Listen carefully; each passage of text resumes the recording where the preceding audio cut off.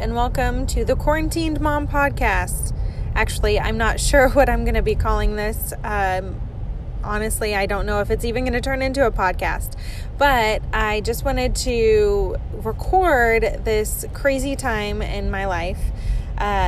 We've got the COVID-19 pandemic going on, and I wanted to use this as sort of an audio journal and a primary source document just to document some of the things that are going on in the world, in the U.S., and in my little small corner of Indiana, in West Lebanon, Indiana. I am on my way back from Brazil, Indiana, where my husband works currently. He's a paramedic for Star Ambulance. He's pretty high up in the chain of command in the company. He's one of the primary supervisors, and he's the supply chain manager and whatever. But I had to run some very important necessities to him, such as clean underwear and clean socks and a change of clothes, because he is currently working a 120-hour shift.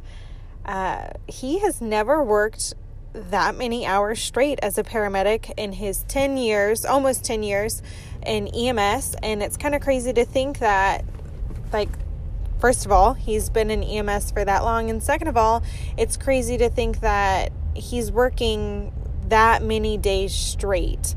It's because somebody called off sick with COVID-like symptoms.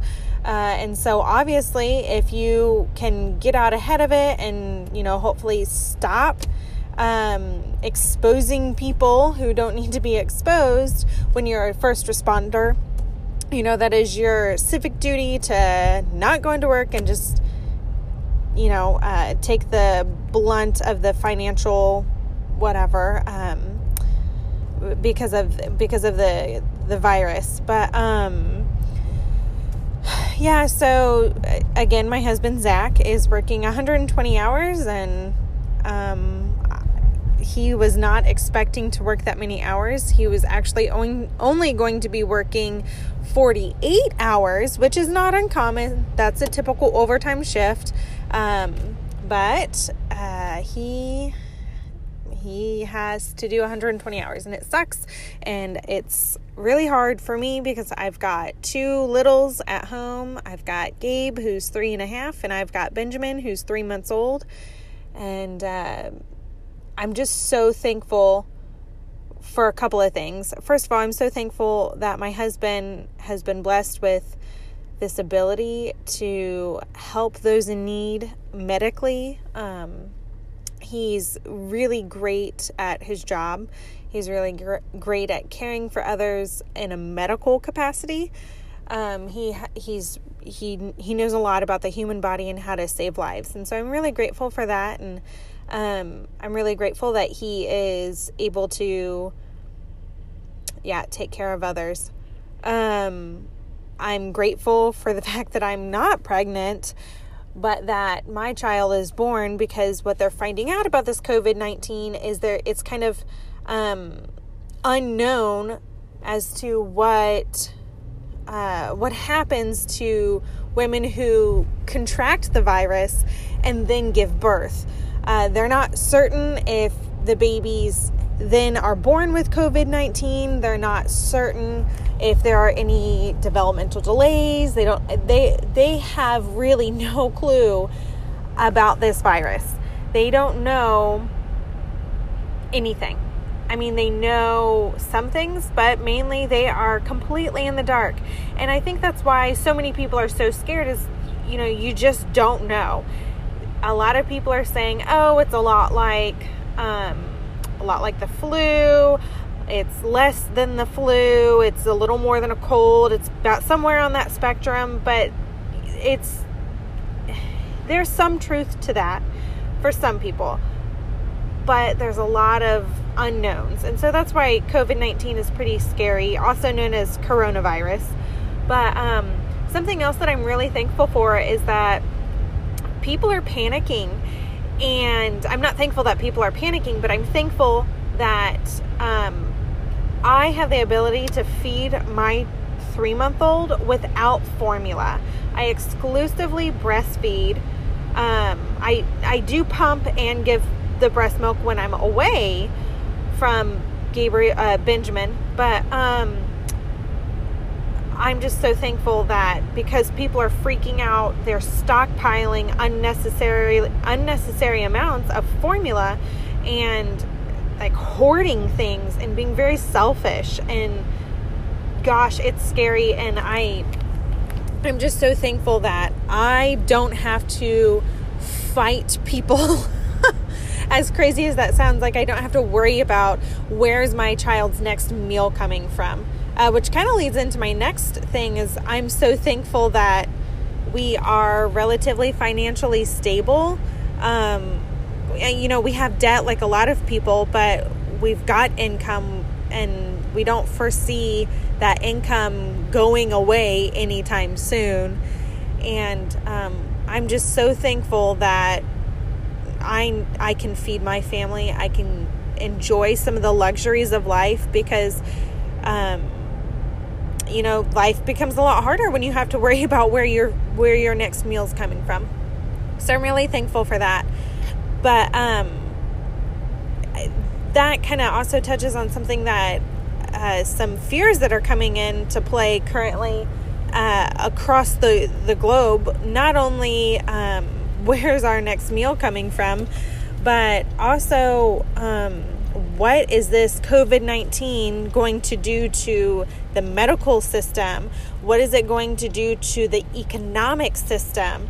The government is currently trying to pass a bill that would provide a stimulus package. I think they're calling it like the COVID-19 stimulus package or something like that, to aid families in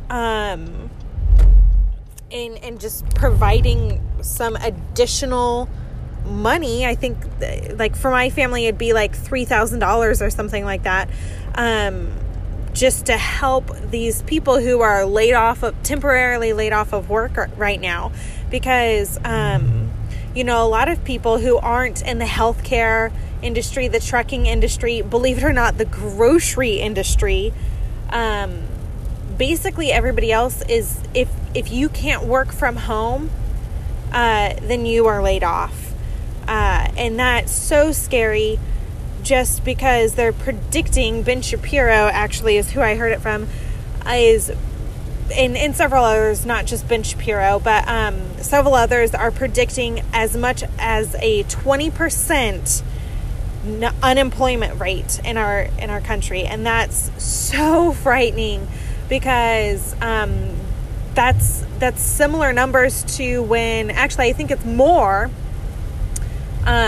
numbers it's a higher percentage than the 2008 housing market crash when we went into a recession when Barack Obama was president. So, gosh, there's a lot that's coming out of this virus that was contracted in Wuhan, China.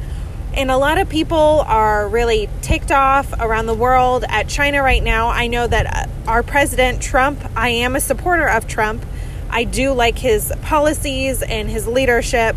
I don't think he always acts presidential and talks presidential, but I do think that he's leading America in the right direction. A lot of people like Trump are calling this the Chinese virus, or the virus from China, which they are not incorrect in saying that this virus is from China, because it was contracted in Wuhan, China, in a meat market, an exotic meat market. And there's some crazy videos out there that they have put on the internet, on Facebook, which is a social media site, about just showing what these meat markets look like. I've seen pictures, I've seen videos, and it's disgusting. Like, they've got chopped up snakes, like anacondas, chopped up, just laying around with the blood dripping everywhere. There's bats with like steaks down their throat, almost like on a skewer sort of thing. And that's actually where they believe that this COVID-19 virus, which is similar to the SARS virus, came from. It was a SARS virus that jumped from an animal believed to be a bat, and it jumped to a human because in China they drink bat soup and they eat bats that are uncooked, and some pretty interesting cultural things that here in America we do not practice. I'm sure there's some people who practice these interesting cultural things, delicacies, as some people might think of them, in like Chinatown, New York, or Chinatown, Chicago. I'm sure that there are pockets of the U.S. who do eat bats, but that is not a common thing. You can't just go to any restaurant, no matter how fancy and exotic, and just say, "Oh, I think I'm going to have bat soup." That's just not something you can order. I'm actually fairly certain it's outlawed, because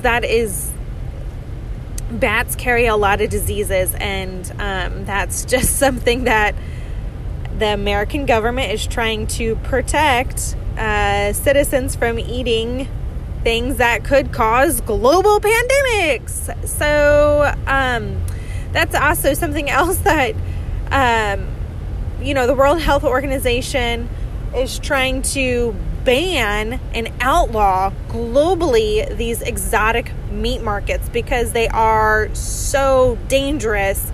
And this is not the first virus that has been contracted from meat markets like these. SARS, I actually saw a list of viruses that they've given names to, and like every election year there's something where it says like, oh, every election year there's a global pandemic, but it's not every election year. It may be every election year, but it's not because of the election. It's not a scare tactic. It's not to test the political leaders and how they are going to, deal with a pandemic-sized freak out by Americans. It's not.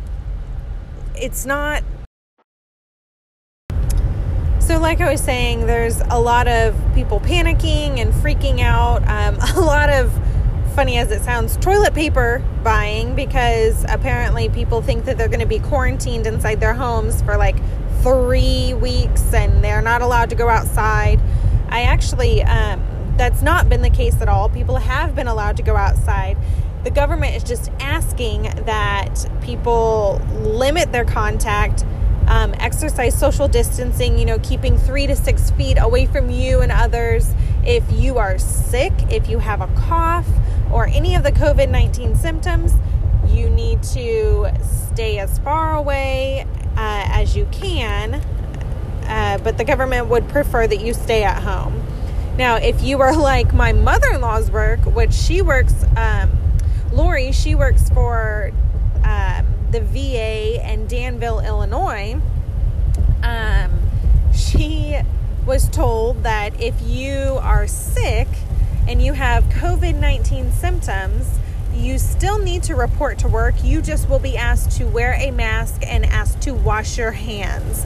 Now, that's pretty ridiculous to me because it's not like she's a nurse. It's not like she's imperative, but basically her job at the VA is to call veterans, call their care providers, set up appointments for non-essential things, like just wellness checkups or whatever like that. Her job is not essential, but the government has said, well, you are considered the military, a part of the military, and therefore you're a part of the government, and you are important. You are an essential worker, so you have to work through the ups and downs of this COVID-19 virus. So my mother-in-law is not happy about it. She's been pretty vocal about that. She does have RSD, which is immunocompromised disease. She got it when she had carpal tunnel surgery, and I couldn't tell you all the ins and outs of that, but I can tell you that she's not happy about it. She's stressing out about it a lot. Me, on the other hand, I'm a teacher, and I was supposed to be returning from spring break on March 30th and returning from my maternity leave. But the governor of Indiana, Governor Holcomb, shut down all the schools, closed them until May 1st. He also decided that we will not do any state testing. The federal government is not requiring that any state report like their statistical findings and any data that they get from the state testing and stuff like that. They're not requiring it this year because COVID-19 hit in the testing window. And for Indiana, like we could start testing as early as April 1st, I think.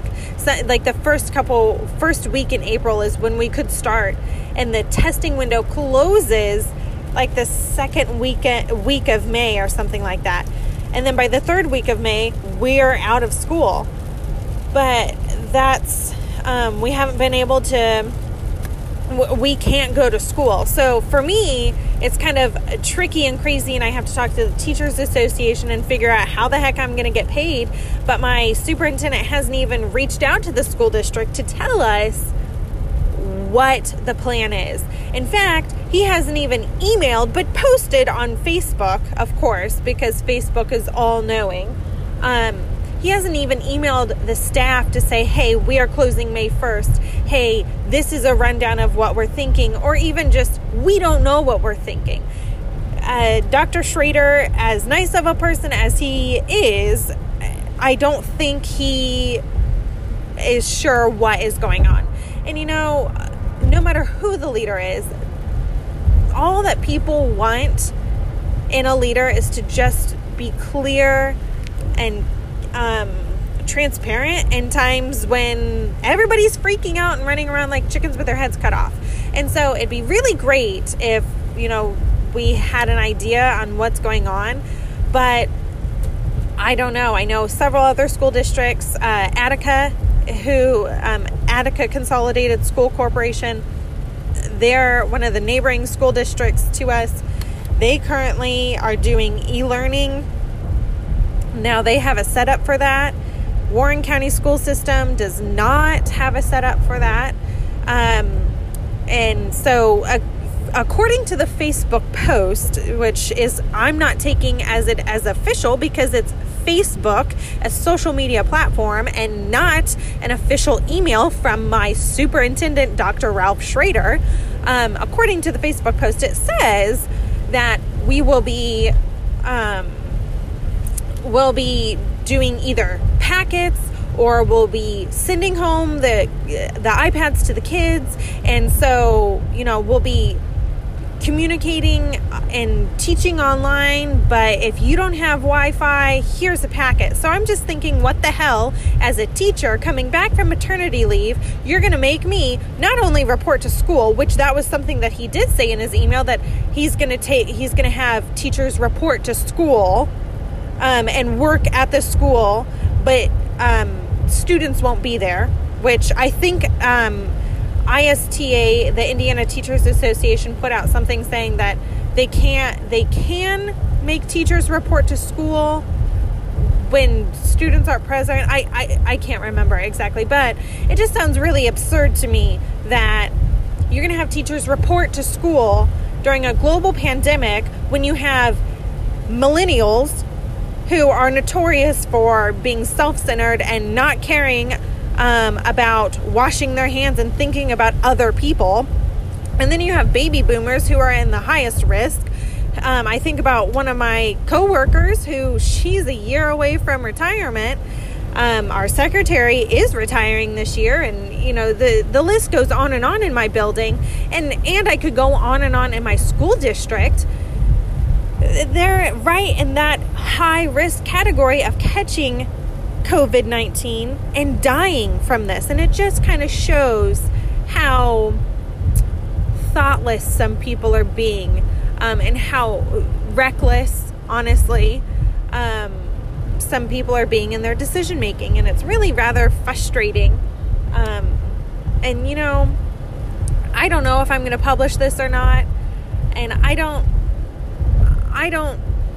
foresee myself working for my school district next school year, so I'm just going to go ahead and lay this out there, that I think that there's not a lot of lights on in some of our administrators right now. I haven't even heard from my building principal, which is absolutely absurd. But you know, we are on spring break, and it's a 2-week spring break, but I had hoped to hear something from somebody of authority in my school system during a global pandemic. Who gives a crap that you're on spring break? You weren't supposed to be going anywhere during a global pandemic. And you know, I'm sorry, but you need to be there for your employees. Our superintendent in his stupid emails just says, relax, you know, take your time, enjoy the ride. And I'm thinking, enjoy the ride? I'm over here worrying about my husband's older family and my parents, particularly my mom, because the older people in my family are all dead. Okay. But, my side of the family, but I'm worried about my husband's family and the ramifications of this global pandemic on our family structure and the family tree, and what it's going to look like, you know, and how am I supposed to explain this to those around me? Not those around me, but explain this to my 3-year-old who, you know, has never been through this, who's never seen anybody die, who, you know, is just so emotional about everything anyways. And gosh, I could not imagine what it would be like to have to explain to my 3.5-year-old, buddy, I know you really love Gigi and Papa, but you're not going to see them anymore because they're sick or because they're dead. You know, like, how do you explain death to a child? I know that that's something that I will have to do eventually at some point, but gosh, I really hope it's not because people are being ignorant and saying, oh, you're going to work anyways. And I hope it's not because of this COVID-19. Now, Zach's grandfather, Dave McLaughlin, he is a gynecologist, and he was in surgery when they brought in a confirmed COVID-19 patient into his hospital. Now, as far as I know, he has not been exposed, but he is staying home. He's not seeing patients at his private practice. Him and his wife, Katie Jo, who we call Nana Jo, or Gigi, as my son calls her, great grandma Gigi. You know, I hope that they're not sick, and I hope that nothing happens to them. Just because I love them, I care for them, you know, and that's obvious. But I just think the people that would be impacted by their death, my mother-in-law, who's the executor of their estate, and who she's already lost her father, and then to lose her stepdad and to lose her mother, I think that would be really devastating to her, and I think that'd be really earth-shattering to her. And you know, that kind of makes me think of my sister-in-law, who got married 2 weeks ago, 2 weeks ago, which thank God she didn't have to cancel her wedding, and this didn't hit any sooner, because I actually have friends who are having to cancel their weddings. I've got a sorority sister who was supposed to be married to yesterday, actually, and she had to cancel her wedding because of this pandemic. It sucks to be a bride, but anyway, so I was talking to Grandpa Dave, and he was just saying to me some crazy things. He was telling me basically what he wanted my role to be if he were to die, and how I needed to help Katie Jo, and how they have written it out so that I would be the one in charge of some things, and I would be the one helping with some specific things. And that just was kind of surreal. At the moment, I was just thinking, what are you talking about? Like, yeah, I know you guys are old, but like, come on, you're only 74 or 75. like, you've got time. But gosh, like, then a couple days later, everything started coming out and, being so large and in the media about COVID-19 and how it is a global pandemic and how millions of people could possibly die. I know that we're in the hundreds of thousands currently. Italy's hugely impacted, not only because they've got a really old population, one of the oldest in the world, but they've also got just their cultural, there's a lot of cultural things that cause them to be extremely susceptible to COVID-19. Just the proximity and some of the greetings that they do, they kiss each other when they greet each other and, that sort of thing. But I forgot where I was going with this, but basically it just kind of was really surreal a few days later when I was thinking back to what Grandpa Dave was saying to me about what he feels my role should be, what him and Nana Joe feel my role should be when they die. And that is just so scary to think that I could be going to a funeral, or actually I could not be allowed to go to a funeral because, they're having to dig mass graves and, they're stacking bodies and mortuaries and churches and whatever, like they're having to do in Italy. It's just really scary to think of what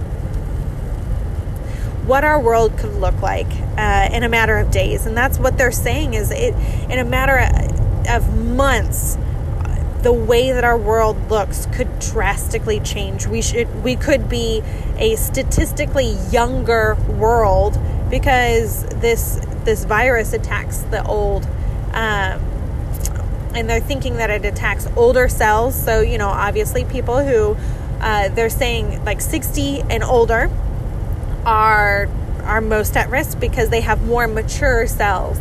Somebody like me who will be 27 in July, I may not have any symptoms. If I have symptoms, they might be mild or it might feel like the flu, but I will recover.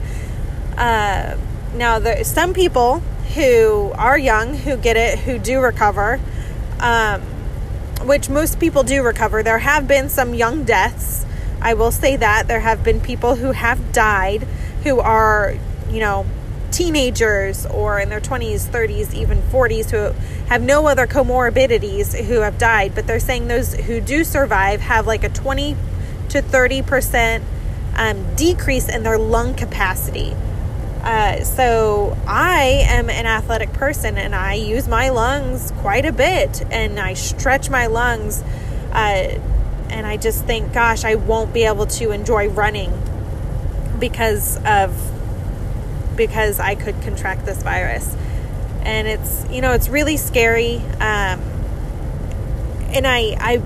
I'll be honest, a lot of people are scared of themselves. I'm not really worried about myself. I'm more worried about my husband getting it because he is a type 1 diabetic.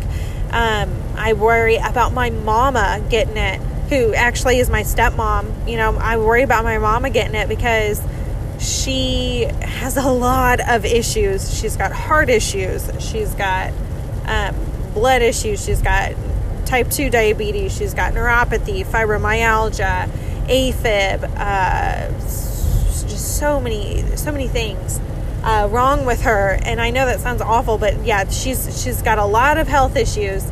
And I just think, gosh, like she already has to take an inhaler during peak seasons during peak allergy seasons. And I worry because she could get that. She could get COVID-19 and she could die. And I just think that would change the formatting of my family so much, because my dad and my mom have guardianship of my next month 14-year-old nephew. And I just think, gosh, this is really scary because people very close to me could die, and it's so scary. But I just, again, like I said at the beginning, I just really wanted to get my thoughts out here, and I just wanted it to be sort of a primary source document, whether it gets published, whether it's hidden in the crevices of the cloud, or whatever. I just really want to get this out there